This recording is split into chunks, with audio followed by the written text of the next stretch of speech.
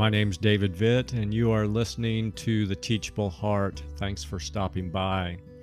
It's a well-known fact in my house that there is no 2-hour project that I can't complete in 3 weeks.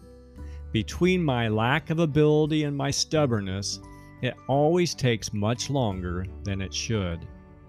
But my ineptness is nothing compared to the total disaster the Israelites made of their journey from Egypt to Canaan. By the most direct route, it was a trip of some 250 to 300 miles. It took them about 3 months to reach Mount Sinai after they left Egypt.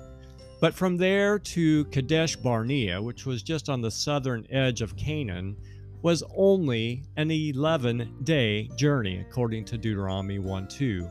So they should have been able to complete the whole thing in a little under 4 months at most.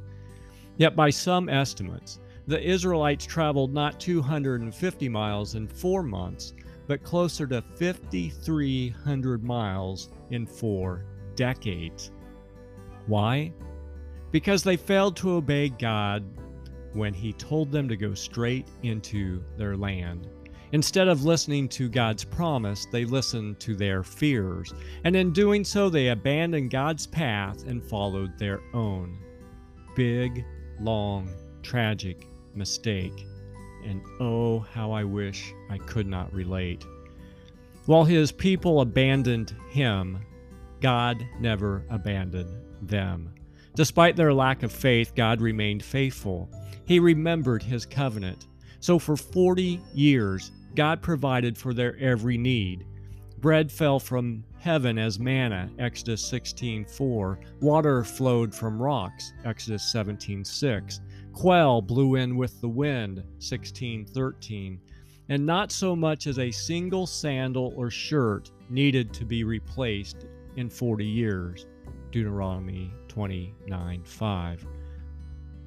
My friends, when God speaks to us today, we'd be well served to listen.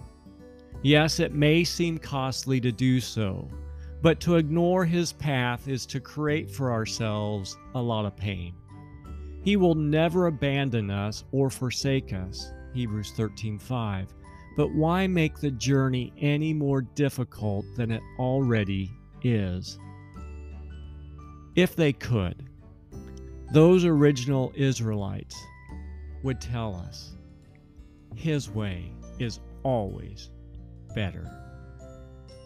Until next time, keep the heart teachable.